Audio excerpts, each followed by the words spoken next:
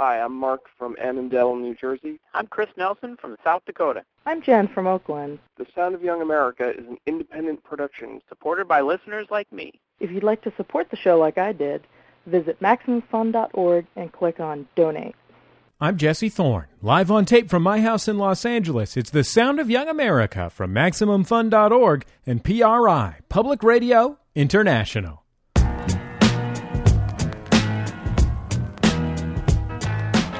It's The Sound of Young America. I'm Jesse Thorne. My guest on the program, Nick Hornby, is an acclaimed novelist whose many books include, we're talking about High Fidelity. We're looking at About a Boy. We're talking about a slam, about a skateboarding teen. We're talking about a Long Way Down, about a group of people who are committing suicide. We're talking about, most recently, the book Juliet Naked, which follows three characters: an aging singer-songwriter who's willfully excluded himself from the music business for 20 years or so, his biggest fan and the leader of his internet fan community, and his biggest fan's wife, who's a little bit perplexed by the whole thing.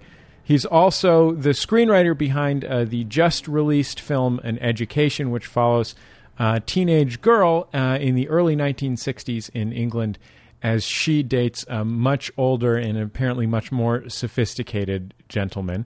Nick Hornby, it's great to have you back on The Sound of Young America. It's lovely to be here. You've been reading up on me. You know what? Here's what I do, Nick. Every time a guest is coming on the program, I try and learn a little bit about them so that the interview will be better. But this doesn't happen in the rest of America. Have you had bad experiences thus far? People know who you are. They remember Jack Black's star-making turn in the film High Fidelity. Sometimes they don't connect it with me. You are Jack Black, right? I am Jack Black. It's a twofer, because you wrote those great books and you do all those funny turns and dances. Exactly. It is great to have you back here on the show, and I really enjoyed this new book. You know, it features things that we've come to expect from your oeuvre, such as, record nerds and music and stuff like that. But it also features other things that we've less come to expect, like getting old.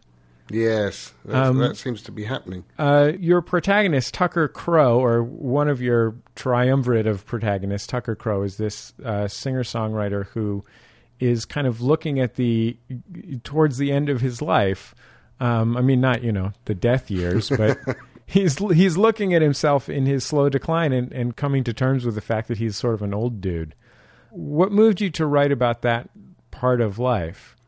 Well, I think because I'm an old dude. Not quite. Yeah, well, I turned 50. I think when you turn 50, you stop making the joke that you're getting old. When you do it when you're 20 and 30 and 40, and you say, oh, I'm getting old. And then 50, you don't make that joke anymore because it's actually just true. And I would say that 50 is the first birthday I've had where I realised that I am actually going to get old and die. Really? Where I felt it in my bones. What did you feel? I thought, oh dear. So, some of that was in there. There is a kind of melancholy. It's a book about the past in lots of ways, that these characters, Annie and Duncan, Duncan's the nerdy one, they live in this seaside town that's kind of the past because nobody goes to English seaside towns anymore, especially in the northern half of the country. Everyone goes to Spain for £30 instead. And Annie works in a museum, and Tucker doesn't have a career anymore. His career is in the past, and Duncan's focusing on what happened to Tucker 20 years ago. So that's partly what the book's about, I think, the past and regret. Well, my wife and I watched An Education earlier today, and she had just she read the book as well. And she said to me, well, you could tell Nick Hornby was involved. And I was like, why is that? And she said, oh, some people are in it and they're sort of dissatisfied with what's going on, and they go through a big, long thing. She did not mean any of this pejoratively, and I want to make that clear. That's fine. They go through a big, long thing, have a lot of adventures, and the biggest thing that they learn is how to be comfortable with what they were, rather than how to be a new thing. Yes. Well, I would say that's kind of my subject, and it's quite a good subject, I think, because it seems to me there's too much in the culture that teaches us how to be a new thing, and that's what most books are about. And they have messages, and the message is that you can be a whole brand new you. And I think that's probably particularly true of America. And I don't really believe that, and I think that the best we can do is make peace with ourselves and who we are and what we've got. Was that ever hard for you to do? To make peace with myself and what I was? It's difficult to answer because I wouldn't have been able to make peace with myself if I hadn't been able to write, or if I hadn't been able to make a living as a writer. I think I would have been pretty dissatisfied. And so once I got published, it was pretty easy to make peace with myself, because that was really the ambition, I think, was to be able to support myself through writing. Sometimes I have nightmares about the protagonist of High Fidelity, who's struggling with this conflict within himself, which is essentially, is he going to be a guy who makes things, or a guy who listens to things that other people made and categorizes them? And I wonder if you ever had to deal with that in your life, if you ever imagined yourself as a more successful appreciator than creator. Well, I never really settled for that. There was a time when I was doing a lot of criticism and of books and music and things like that, and I wasn't quite satisfied with that. I wanted to do something that was more creative. But I think it's a pretty good life being an appreciator, and I wouldn't ever give it up, because that's a part of my work still. Writing about books and writing about being a fan of stuff. What's the relationship between those two, between creating something out of whole cloth and also having so much of yourself dedicated to the first time you came over, you were so excited to see Swamp Dogg. Yes, that's right. Which is, Swamp's a super cool guy and everything, but it's something you have to be an appreciator to get into. Yes, I suppose so. You're saying not everyone's come in here and got excited. As it turns out, yeah. I mean, granted, you'll hear, sure, on the local top 40 station here in Los Angeles, Swamp is getting 15, 20, 25 spins a week, but he's I've Got a Feeling by the Black Eyed Peas. Yeah, well, I think the relationship between the one and the other is that I can't do one without the other. A lot of stuff's got to go in before it comes out, and certainly, music gets converted into words somehow. I listen to it, on the way to work. I listen to it all the time when I'm writing a novel, and I have to read and I have to watch movies, and this stuff is really important fuel to me. What went into Juliet Naked? Juliet Naked, there's a lot of things, actually. I'll speed list it for you. A profile of Sly Stone in a magazine about 3 or 4 years ago, in which the journalist lured Sly Stone out for an interview. My 6-year-old son, who developed a sudden and very upsetting for a time fear of death. The book What Good Are the Arts by Professor John Carey, where he argues that if somebody says something's a work of art, then it is a work of art. There's no other argument that holds water. Having readers, putting books out there and having people respond to them. A book I started before that was pretty much like another book I'd written before and I couldn't get going with, partly because I was bored. So I thought, I want to write about different people, maybe older people. I want to write in the third person, and I want to set it outside my home turf. Hundreds of things. Let's talk about a couple of those things that you just speed listed. I wasn't taking notes, so I'll probably mess it up. But let's start with Sly Stone. I remember when Sly Stone first came out in public and hadn't spoken in publicly in since the mid '80s. And what was it that was so interesting to you about that, besides just the fact that, Sly Stone made a lot of really amazing records? Well, I think what was interesting to me about the piece was that the journalist was a fan, and his excitement at seeing this guy for the first time, being the first to see him for the first time in 10 or 12 years, and he turns up on his great big motorbike and says crazy things. That had a real kind of narrative power to it, I think, that I stored away and thought, actually, of course, a recluse who is missing for the first part and then comes back later on, you're bound, if you do it right, you're bound as a reader to get a kick out of that, I think. It's interesting. I mean, different people have different reasons for disappearing. I mean, I've had in the past couple of years on my show two people whose music I really care about, who had been gone from the music industry for a really long time. I interviewed Betty Davis, who was a funk musician in the 1970s and married to Miles Davis, and she has literally been a recluse for 20 years or so, and in the interview related to me like someone who'd been a recluse for 20 years. And I interviewed Bill Withers, who has also been retired for 20 years, outside of writing a couple songs for other people here and there. And he was almost the opposite. Like he had just left, and he had left to do something else with his life. And they both felt like, music industry had taken a lot out of them. Yeah. But one had kind of disappeared into herself, and one had decided to go do something else. Tucker is kind of a muddled mix. He's sort of lost his way as much as anything else. Yes, I think one of the big problems for him is that he's made this album that all his fans regard as a work of great genius called Juliet, and which is a kind of blood on the tracks. Hear My Dear, cry of pain about a breakup. And part of his trouble is that he thinks it's phony. He thinks it's inauthentic.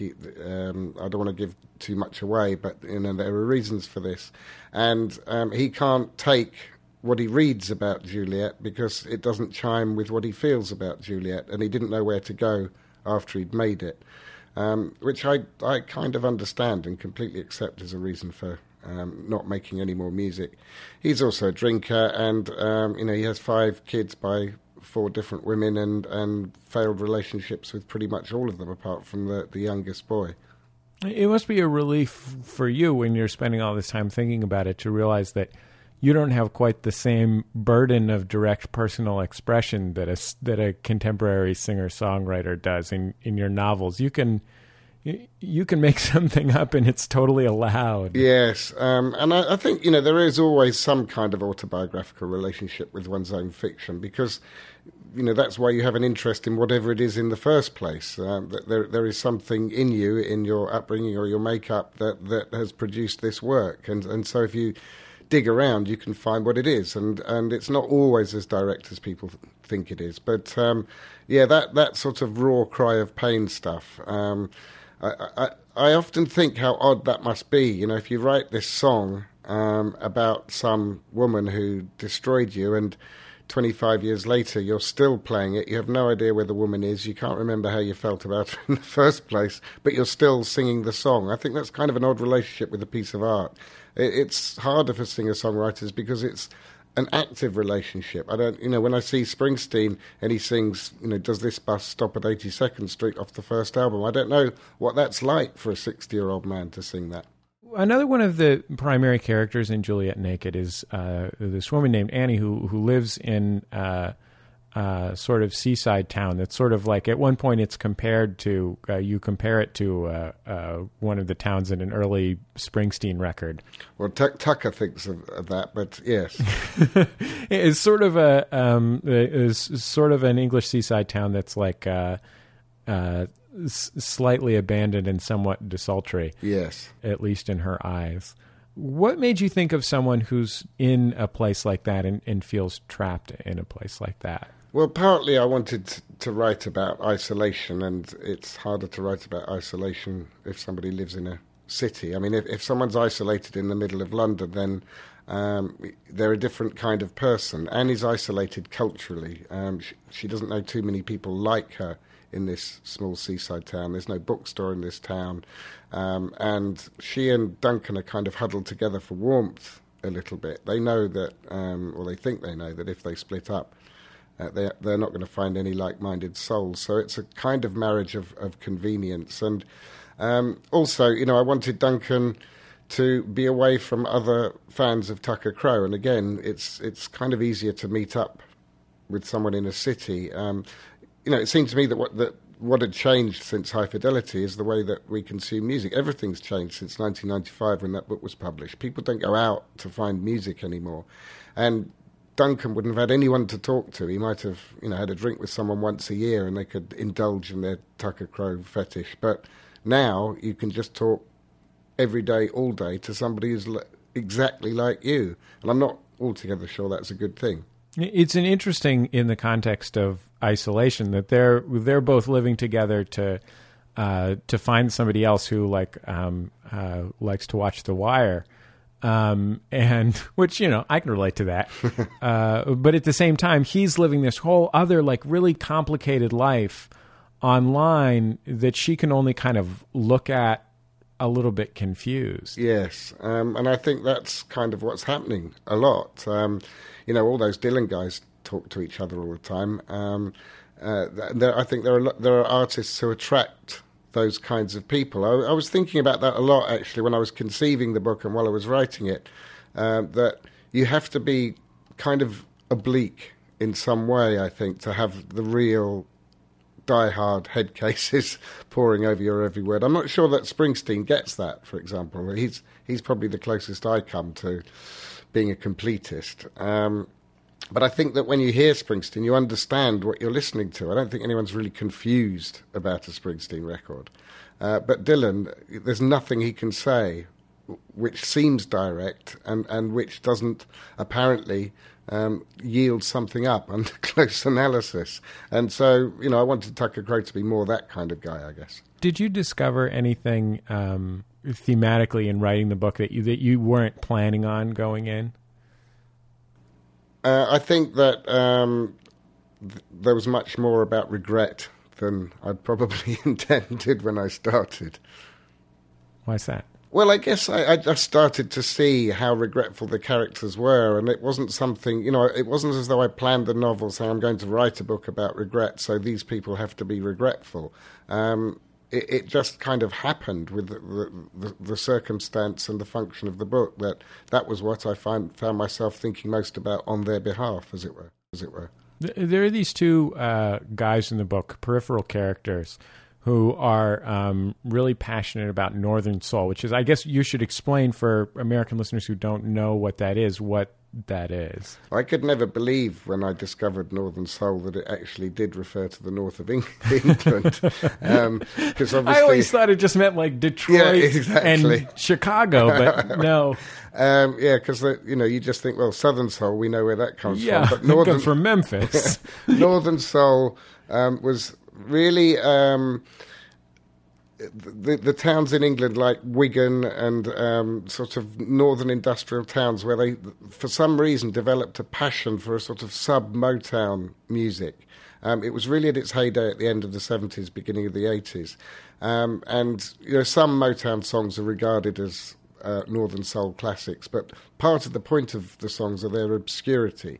That if everyone's heard of it, then it can't really be a Northern Soul song because you've got to be able to hunt these 45s down. And these guys, they're very athletic dancers, and they wear their sort of Fred Perry shirts and their Adidas trainers, and they take talcum powder to dance halls, and they dust the floor so it's not too slippy, and they're really, really serious about the dancing and the music. But the music's sort of not the very best, really. And there are a couple of these guys. And again, it's something that's kind of over, even though people still do it. It's interesting. These guys have this wholehearted passion for doing this. And Annie goes out, and she's completely blissfully unaware of this phenomenon, which is, as you mentioned, a pretty well-faded phenomenon at this point.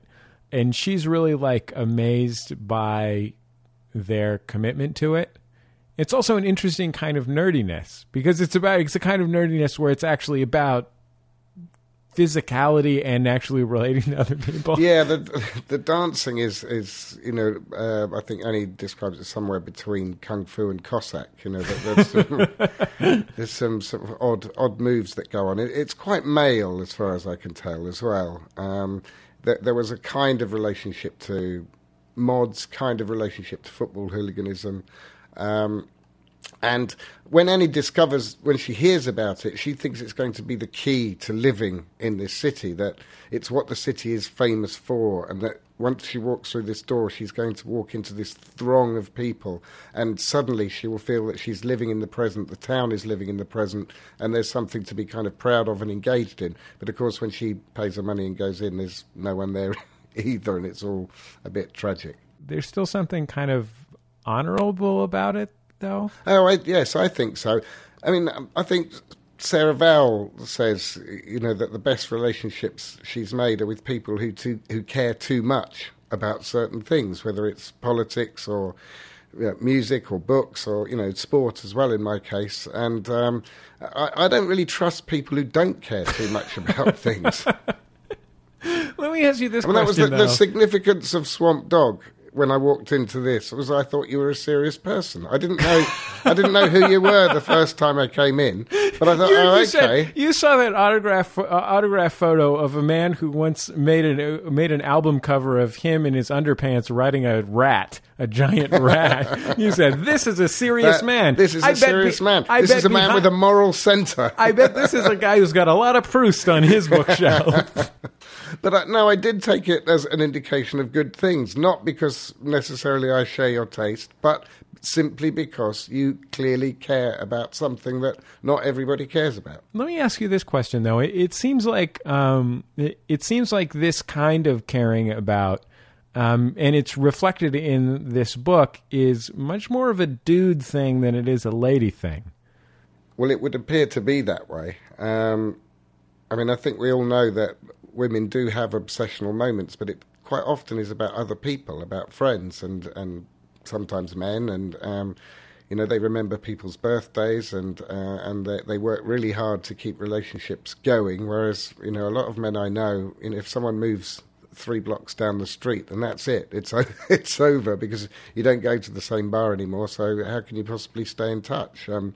So I think that women tend to put more energy into maybe more. I was going to say healthy areas of life, but I don't know if that is the case. How do you think that's? I mean, you're a guy with a lot of passion. How has that affected your life? Well, I turned it into fun and profit for a start, with certainly the first 2 books. I think, you go on journeys with these things. I for a long time, I think football meant way too much and would cast a shadow over weekends, weeks, months sometimes. No, seriously, like a whole summer could be ruined if it all went wrong in May, which is the end of our football season. I think that you can find yourself being really judgmental to people who, it would appear, don't care very much about things. If they've got a couple of Phil Collins albums and a Celine Dion and that'll do them. There was a time when I would have judged them as human beings for that. I think that I've moved on. There's a character, there's a townsperson in the book who hears that there's a big singer-songwriter in town, then is like super disappointed it's not Billy Joel, if I remember correctly. That's right, yeah. But then gets very excited when he finds out he's American, because as far as he can remember, there hasn't been an American visitor, so his nationality is of more significance than his job. It's The Sound of Young America. I'm Jesse Thorne. My guest is Nick Hornby, whose most recent book is called Juliet Naked. We'll be back in just a minute to talk with Nick about writing the film on education. It's The Sound of Young America from PRI Public Radio International. Max FunCon is an annual convocation of awesome, hosted by me, Jesse Thorne, and MaximumFun.org. You can spend a weekend in beautiful Lake Arrowhead, California, enjoying classes and shows from some of our favorite past Sound of Young America guests. This year, we'll have Jonathan Colton, Casper Hauser, Maria Bamford, Mark Maron, Al Madrigal, Jimmy Pardo, Andrew W.K., and more. Registration for Max FunCon just opened, but beds go fast. Visit MaximumFun.org for more information and registration. Production of The Sound of Young America is underwritten in part by Ask Metafilter. Thousands of life's little questions answered. Online at ask.metafilter.com.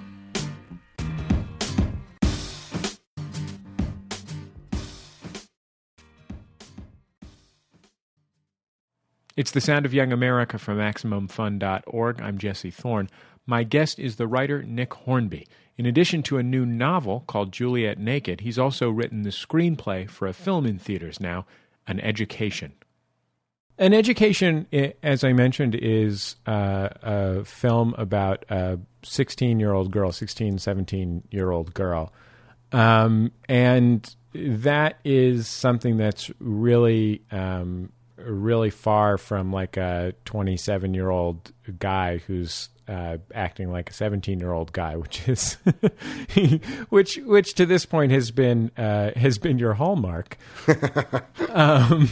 So what did you relate to when you read the essay in Granta that the film was based upon? The sort of like 10 pages that it was. Well, there were a couple of things. I think the first thing was, and I didn't know this at the time, but I saw as I'd worked on it over a period of years that I was starting to see it as actually a different version of Fever Pitch, which was, I was that suburban kid who was very frightened of being locked out of the city and looking for ways in and trying to join the mainstream of a kind of subcultural city life. And I found that for very little money, I could enter a football stadium and stand in the middle of it. And that was a big part of the appeal for me. For Jenny in the movie, this guy picks her up and literally drives her into the centre of the city. And as a consequence, she's exposed to, art and music and food and theatre and other countries. And I identify with that very strongly, the need to get access to that stuff. And I know what it was like in England. I was a little kid when this film takes place, but my town wasn't so different 10 or 15 years later. I had to go quite a long way to buy books and buy music that I actually wanted. Of course, that's something that's changed since. I read an essay that the author of the original memoir piece wrote about the development of this film, and she said that she had a clause in her contract that she wouldn't change anything in the scripts as they were written by you. And she mentioned she was kind of surprised that you were going to be doing it since you're more known for dudes. And but that she would give feedback at each stage. What was that process like for you to write a screenplay that, over the course of years and many iterations with this person who had lived a real experience that you were fictionalizing? Well, I think the thing that was to my enormous advantage is that she's very smart. She's a smart writer, she's a smart journalist, and she understood that if it was ever going to be a movie, things had to be invented. I mean, there just wasn't enough in the original piece for a start to be faithful to this 10-page memoir. You had to invent friends, scenes, lines, everything. And so, she understood immediately that there was going to be invention happening. And that's when you added the adolescent wizards. Exactly. But she never ever said, that didn't happen, or my dad wasn't like that. She read with great interest, I think. And, we talked about it sometimes. I found her particularly helpful on period detail, and she helped me to think about the time, and I ended up realising that this was one of the last times in English history that English cool kids had a relationship with what we call the continent. After the Beatles, everything swiveled round this direction. Everyone wanted to see American movies and listen to American music and read American books. But Jenny, she's watching French New Wave films, she's listening to Juliet Greco, she wants to go to Paris, she's reading Camus. It was really a different cultural conversation. And, like Lynn told me that they all read French L at school, and that was like a really cool thing to do, was to hunt down L in French and all sit around looking at the fashion photos because it was all completely different. Stuff like that I thought was great and really helpful. There's an amazing scene where the protagonist is taking orders for Chanel number 5 when she's planning on a trip to Paris. From from little kids at school, yeah.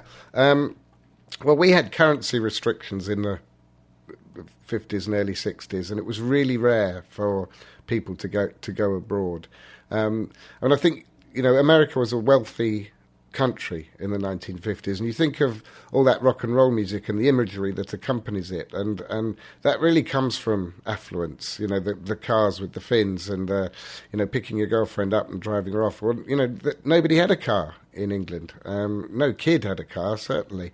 And you waited at the bus stop in the rain. So there was a kind of lack of identification, I think, with the cool kids with American rock and roll. And it took the Beatles and the Stones to sort of interpret it and then send it back. And then it made a bit more sense. And, of course, we were getting more affluent anyway. It must be scary as you wrote the screenplay for the first version of Fever Pitch. Yeah. But it must be scary as a novelist who's used to having a sort of control over his work that you don't get in a screenplay situation, or at least having, at least being able to try and manage a direct relationship with the person who's reading it. Yes, that's a good way of putting it, actually. Well, it is. I wouldn't say it's scary because part of the point of doing it for me is collaboration, and you're at the service of a director. That's what the script's for.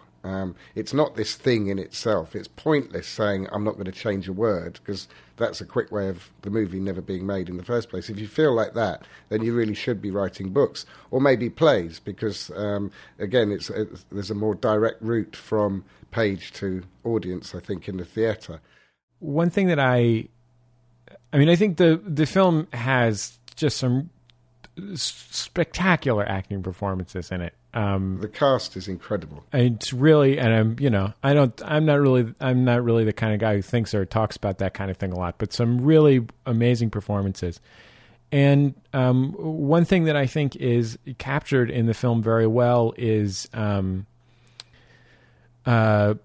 16-iness. Right. How do you write 16-iness? And when you write it, how do you figure out how to make it into something that actually shows up on the screen as 16-iness? Especially when it's not just the kind where someone's just acting super bratty and dumb. It feels much closer than perhaps it should. 16-iness. I think it's such an incredible time in one's life because you are this blank piece of paper and people are scribbling all over you, and you kind of never really forget that. The intense relationships you have with albums, books, movies, people, girlfriends, and some of it feels quite fresh. I have a sister who's 2 years younger than me, and I think that came in pretty useful thinking about her. And I used to teach, and you just use what you can. But, a lot of it's Carey as well. This is Carey Mulligan, the girl who plays Jenny, and she was 22 when we made the film. So, it was a lot fresher in her mind, I think.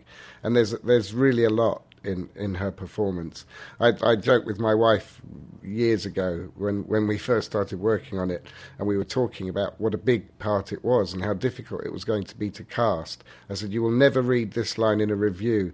That was a great movie, but that girl sucked.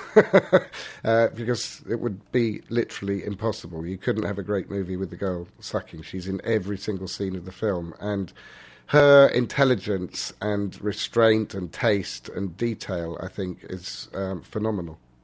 When you meet Peter Sars, I presume you've met Peter Sarsgaard in real life. Yeah, I saw him last night. Do you have this combination of feelings that you'd like to kiss him, be his best friend, and you're kind of afraid he's going to kill you? If you would like me to have those feelings, Jesse. I just feel like anytime I see the man, I want to be his best friend. I'm like weirdly attracted to him, and also I'm terrified of him. Yeah, there was really too much detail in that in that account for it to be anything other than personal response, I think. So you let it all out. Well, Nick, thank you so much for letting it all out on the Sound of Young America. It was great to have you on the show. Great to be back again. Nick Hornby's new book is called Juliet Naked. He also wrote the screenplay for the new film An Education, which is in theaters right now. That's our time for another Sound of Young America program. I've been your host, Jesse Thorne, America's radio sweetheart. The show produced by Speaking Into Microphones. Our theme music provided to us by Dan Wally. In fact, all the music for the program provided to us by Dan Wally. Our editor in Chicago is Nick White. Our intern, Mariel Reyes. You can find us online at MaximumFun.org, and I hope you'll join us for Max FunCon in May of 2010. You can find more information on Max FunCon, which features lots of our favorite past Sound of Young America guests in an idyllic hunting lodge meets summer camp context on a lake here in Southern California at maxfuncon.com, maxfuncon.com. If you have thoughts about the show, you can always email me. My email address is Jesse, Jesse, at maximumfun.org. And you can just address it to me. People send these emails and say, to whom it may concern or something. Basically, Nick works part-time on the show editing it, and besides that, it's just me, so I'm the one that gets your email, Jesse at MaximumFun.org. We'll see you next time right here on The Sound of Young America from PRI, Public Radio International.